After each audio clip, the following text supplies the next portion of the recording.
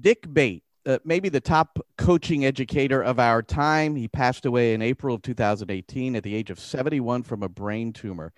Something special in his memory I'm going to introduce to you today. It's called the Dick Bate Football Anthology, a collection of the life's work of Dick Bate, and all proceeds from the anthology will go to the Giles Trust that targets brain tumor research. It's a glimpse into the mind of Dick Bate, 3,355 pages, including a lot of handwritten notes, original documents, and I've gone through it, and it's an absolute treasure. So, who compiled all this? Well, we've got a couple of them here. Steve Rutter led a team of 6 senior coach educators, which included Jim Hicks. Steve, the former education manager for the Football Association. He managed many of the youth national teams in England and assisted with the senior women, now consulting. And Jim, he's the head of coaching for the Professional Football Association, an educator in the PFA for 17 years, 15 seasons at Millwall, the manager of the women's team, and he's got a bit of an American background as a member of the Washington Stars of the American Soccer League in 1989. Well, seems like a whole lifetime ago, doesn't it?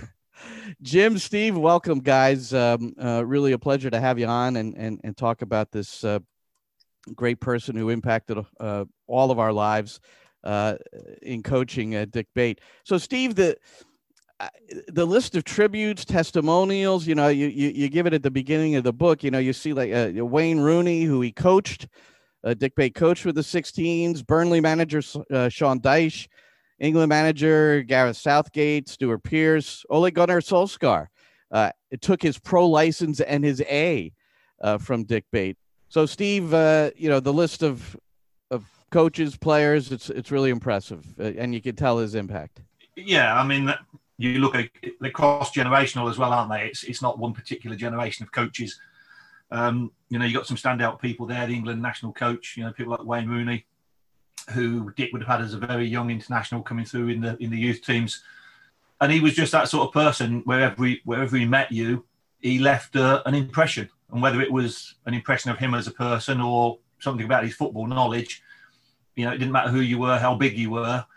Dick's knowledge and his ability to communicate with you and engage with you was exceptional, and that's why you've got these people offering the endorsements they're offering. Jim, what was the impact that Dick had on you personally? As a coach educator, a massive impact on me. I've probably known Dick for about 20 years now. So since I've been at the PFA, I've been in and around, just like Steve, just been around predominantly A license courses and pro license courses at a variety of different venues. And he was the sort of person I'd always want to go to, I guess, to start with when I was a newcomer to the scene. I was trying to get some reassurance that I was actually talking sense and not nonsense. And he would be the sort of person I would go to for that. But then I soon realised that the level of information and detail I could get from him. I mean, I was talking towards the bottom end of the spectrum to start with my questioning, and then eventually I was going further up the spectrum to asking sort of more advanced questions and getting more information from him. But he had a massive influence on me personally, because he started to talk to me to a level of detail which I didn't even understand existed. And I think that's what most people's defining words about Dick were. It was about detail, and that certainly helped me become a better educator, no doubt about it. Well, detail, certainly. I wanted to ask each of you what stood out to you as you sifted through all these notes, and detail is certainly one word, Steve, that resonates. Well, I mean, when like you say, the 3,355 pages, and it probably represents, I don't know, maybe 5% of the actual work that we looked at in total. Because really? Each of us, honestly, it was. I went to his house. I went and spent a day with Maggie going through his study, and it was literally floor to ceiling, wall to wall, files, memory sticks, videos, and what you find in.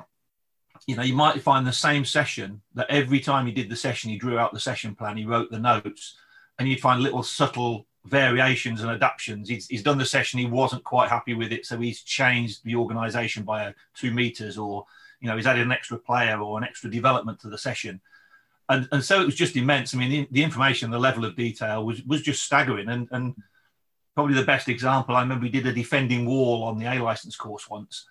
And there was Stuart Pearce was in the wall, And he came off and he said after, he said, I've never, ever known somebody take 45 minutes to build a defending wall for a free kick. He said the information was just mind-blowing. So, and that just, you know, when you can impact someone like Stuart Pearce to that degree, it just tells you the level of detail that he went to. What I noticed, a couple of things I noticed. One is it seemed like he might, like, what makes a good defender? And he would write each thought about what he thought made a good defender or scenarios. And then he would build how he would instruct an individual or a team, you know, based on that kind of outline that he prepared for himself. I don't know. Did I see that right? Yeah, I think I think you did see it right. I think one of the things that Dick really benefited from was not being an emerging coach educator in the time of technology, as we know it now, of course. You know, so Steve's absolutely right. I mean, he would write every single session out again. So even if he did it on 2 consecutive days, he'd rewrite it to make sure that he understood it. And that gave him an opportunity to know things inside out. You know, we're in the copy and paste era now where people can just nick things left, right and center. I'm not saying that's always bad, but Dick didn't do that. He always rewrote things and rethought things through based on what he had in front of him, and also based on the feedback he'd got in the last 24 hours if he was going to do it again the next day, which is what made him outstanding, I think. I have to tell you guys a story. One time I interviewed him for this program. It was in New York City, and he had seen a professional basketball game the night before, the New York Knicks. So he came to the interview with Ralph Perez, and they came into the studio. And he, at one point in the interview, he takes out these notes that he was taking during the basketball game. So he was observing things in the basketball game that he thought he could apply, especially on the defensive side, it seemed, to maybe a new session that he could create. Yeah, I mean, if you read the introduction to the anthology, there's a note in there about when he had his brain surgery. And as he was coming around from his brain surgery, he was so enamored with the skill set of the surgeon that he started to do an interview with the surgeon and recording notes onto how he developed his expertise because he thought it was transferable, you know, developing expertise. And that's what he was like. He never missed an opportunity. And, you know, you'd sit and have conversations with him. And he was, even if you didn't have a great, you know, reputation in football, for example, or he always thought that you had something to offer, and he was brilliant at engaging people and you know, just drawing information out of people. It was never too big to learn. He was offering feedback to the surgeon, wasn't he? That's what he was doing. It was, yeah, basically telling him. Not quite how I'd have done it, but, you know. Yeah, probably, yeah. Have you thought about this? But what a good message, though, that everybody has at least a little something to offer, you know, and I think that's what when we go and observe each other, you know, whether it's at the convention or whether it's you get an opportunity to go into a training session, you know, maybe the way somebody constructs the words, the session could be exactly the way you've done it before, but they say something a little differently, right? I think that's why he loved that convention so much, because, you know, he would come across, not every candidate there, because there's thousands and thousands of people, but he would happily have multiple 5-minute conversations with, you know, a couple of hundred people a day, and trying to find out whether there was anything that they had which he could then weave into his tapestry of football coaching. And he was really good at it. Yeah. And I think he focused, didn't he, on a lot of the things, like his football knowledge, the actual game of football was exceptional. And you could question him on anything and he'd have an opinion or an experience of it.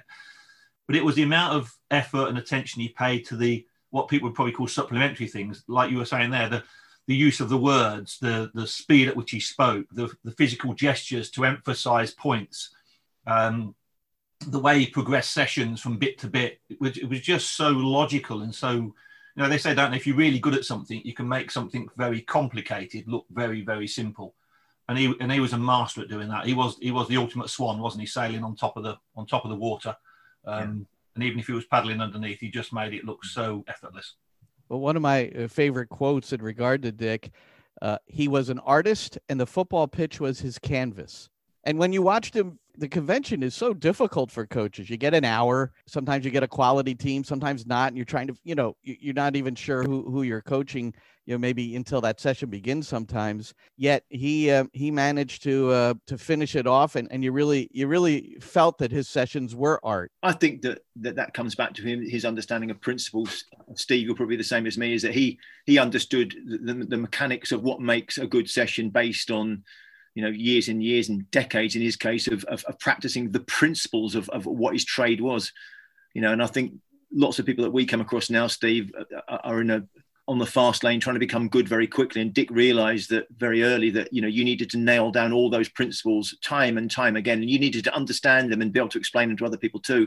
And he was really good at that. That's why he could make very complex things look extremely simple, because he was obviously extremely intelligent guy, but he knew the principles behind things and he knew how they worked. Well, we're with Steve Rudder and Jim Hicks. They have helped compile what is the Dick Bate Football Anthology, a collection of Dick's work with, and it's hard not to get glued to these notes, guys. I'm going through this, but you've divided it into 5 sections: attacking through possession, defending in balance, set plays and technical aspects, support disciplines, and counterattacking. Is there any particular reason why you segmented it like that? Originally, there were going to be 6 blocks, and then there were different views about how we were going to market it in order to generate the revenues for the charities. And we found that some of the blocks were maybe not as thick as the others. So then there was an issue around costing. So ultimately, we came up with what we thought were 5 manageable sized chunks of work. And as you say, the developing possession, there's an awful amount of that. Defending in balance, an awful amount of that as well. So we combine the attacking and defending counter-attacking.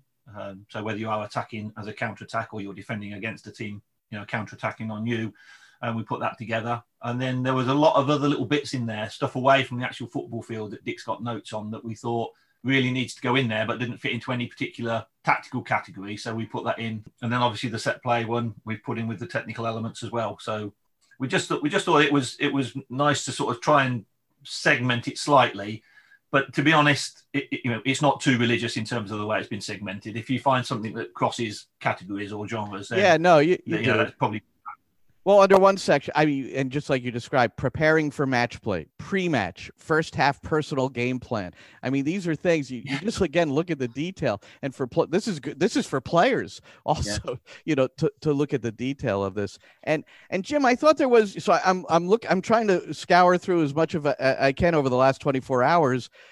If I would say there's a consistent message in here from him, show the passer the front foot, pass to space, come off at an angle, adjust your body shape in a change of possession. So he was very, very certain of a way he wanted people to be angled, it seemed. Yeah, I think that, again, this comes back to the fundamentals or the principles that he tried to teach everybody. We often talk about on the B license, UEFA B license, or the A license, or the Pro license. We talk about some of these big concepts that people have got to understand. But he also understood himself personally that none of these concepts were ever going to work if individual players didn't have some of the skills to deal with the ball. And he was quite passionate about that, about, the ability to strike the ball correctly and the ability to receive the ball correctly, to move with it correctly, to head it correctly. And he never lost sight of that. He was in no way was he a football snob. He didn't want to just be obsessed with the higher level stuff about the deep tactical stuff. He could do that, no doubt about it. But if people couldn't strike the ball, it wasn't above him to say, tell you what, let me show you how to strike that properly. And he'd go back to the fundamentals of how to do it correctly. And I think that's what made him sort of endeared into a lot of people, because he was happy to work with people that are starting the game as well as finishing the game as players. Well, the thing he was really keen about, Jim was talking about that, Dick was really keen about teaching the game of football to players and teaching the art of coaching to coaches. And he was a staunch believer in the fact that you had to lead the learning. So you have to have clear ideas about what you want, and you have to be able to visualize it in your head. You've got to be able to form a picture in your head of exactly what it is you want your team to do. And he was into the process of doing sessions on, how could you educate players to read the game better so that they can have a bigger influence on the game, sort of like pattern recognition stuff. So he was in all of that. And he was just brilliant at getting to really deep levels of information, but then finding a way of simplifying it so that you as a player or you as a coach could grasp it and then follow it. Because, his level of understanding was so high, he had to bring it down for us mortals so that we could sort of like tag along. I was really intrigued with the amount of detail that he put into training the defensive midfielder or the holding midfielder. I have never seen anybody go in and that's your quarterback. That's, maybe the most important player, some coaches' systems. It was so detailed. I know I'm going back to that and figuring out a few things for my own sixes and defensive midfielders. Yeah, I don't think, well, that you might have stumbled across we call it a 4, you call it a 6, that holding midfield player. Yeah, you might have stumbled across a lot of detail on that, but he'll have had detail about every player, and he won't actually have played there himself. I mean, he knew as much about goalkeeping as anybody you can speak to, but he's never played in goal in his life, I would imagine. But he had bothered to study it and he'd bothered to have an opinion on it as well, which is, I think, which people really respected about Dick, is that you could go and sit down with Wayne Rooney, and even I know he'll have engaged Wayne Rooney as a kid, but you can still have a good face-to-face conversation with somebody who became, England's top scorer of all time, and have a lucid conversation about the tactical detail of playing that position, or even though he's never played it before. So his level of analysis and scrutiny of that position was incredible. We're with Jim Hicks and Steve Rudder here talking about the Dick Bate and the thing they helped compile, the Dick Bate Football Anthology. And in addition to the content, Jim, it's just, to me, it's almost like a museum of, it's, like when you go to some sort of historical society or whatever it might be, and you go in and you see the manuscript from 1867, and it's always, it's like, wow, I kind of got that feeling, having talked to Dick and seen him before, that you're really getting in on the inside. I think that's what makes it so fascinating, and I'm sure Steve will have a comment on that as well. Is that, I guess, if we were looking at somebody who was half Dick's age, and they were looking to put together something like this, it'd all be electronic, wouldn't it? It'd all be in PowerPoint. It'd all be beautifully done. But the vast majority of the stuff which I think we've got is it's either handwritten or it's been typed by himself. So therefore there's a lot of love and devotion gone into it. And the bits which bring it alive are the little side notes. If you look through the notes carefully, there's little scrubbings outs on diagrams and things that have been added and changed and in slightly different color the next day. And that's what brings it to life. But you're right, it's a treasure trove, isn't it? It's what it is. Oh, I mean, I think we said in the anthology the bit, we felt privileged to have an opportunity to go through the work. And the hardest thing was using a bit of common sense and overriding your emotions and saying, no, we'll actually get rid of this piece. Because the chances are, 5 files later, you'd see the same document again, but with a slightly different drawing. And you say, oh, I'm sure I've got this one. Then you'd have to go back and check whether you'd kept it or not. But it was a long process. It was nearly, I think, 18 months to 2 years for the lads, based on how much time they could devote to going through the materials.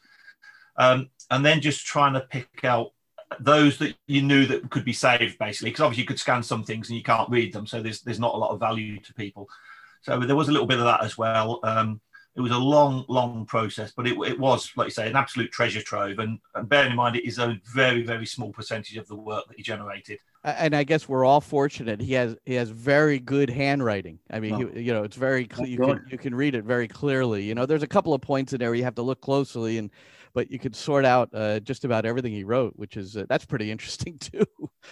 And I think we wanted to keep them as well in the format they're in. Like you say, you get one that's got a Canadian Soccer Association badge on the top, and the next one's a bus ticket from, Glasgow Central Bus Station, because he just turned it over and written something on the back that just happened to be a moment of inspiration. And he was always doing that. You go to a game with him, and he suddenly out of his top pocket he'd pull a little tiny notepad and a pen. The notepad was about 2 inches square, and it was so that he could, wherever he went, he could just make a note. And I remember sitting with him once, and he said, look how that midfield player is receiving the ball. And I'm looking, I can't see anything different, and Dick's making notes and little diagrams about how his body shape's on a slightly different turn and position. And it was amazing.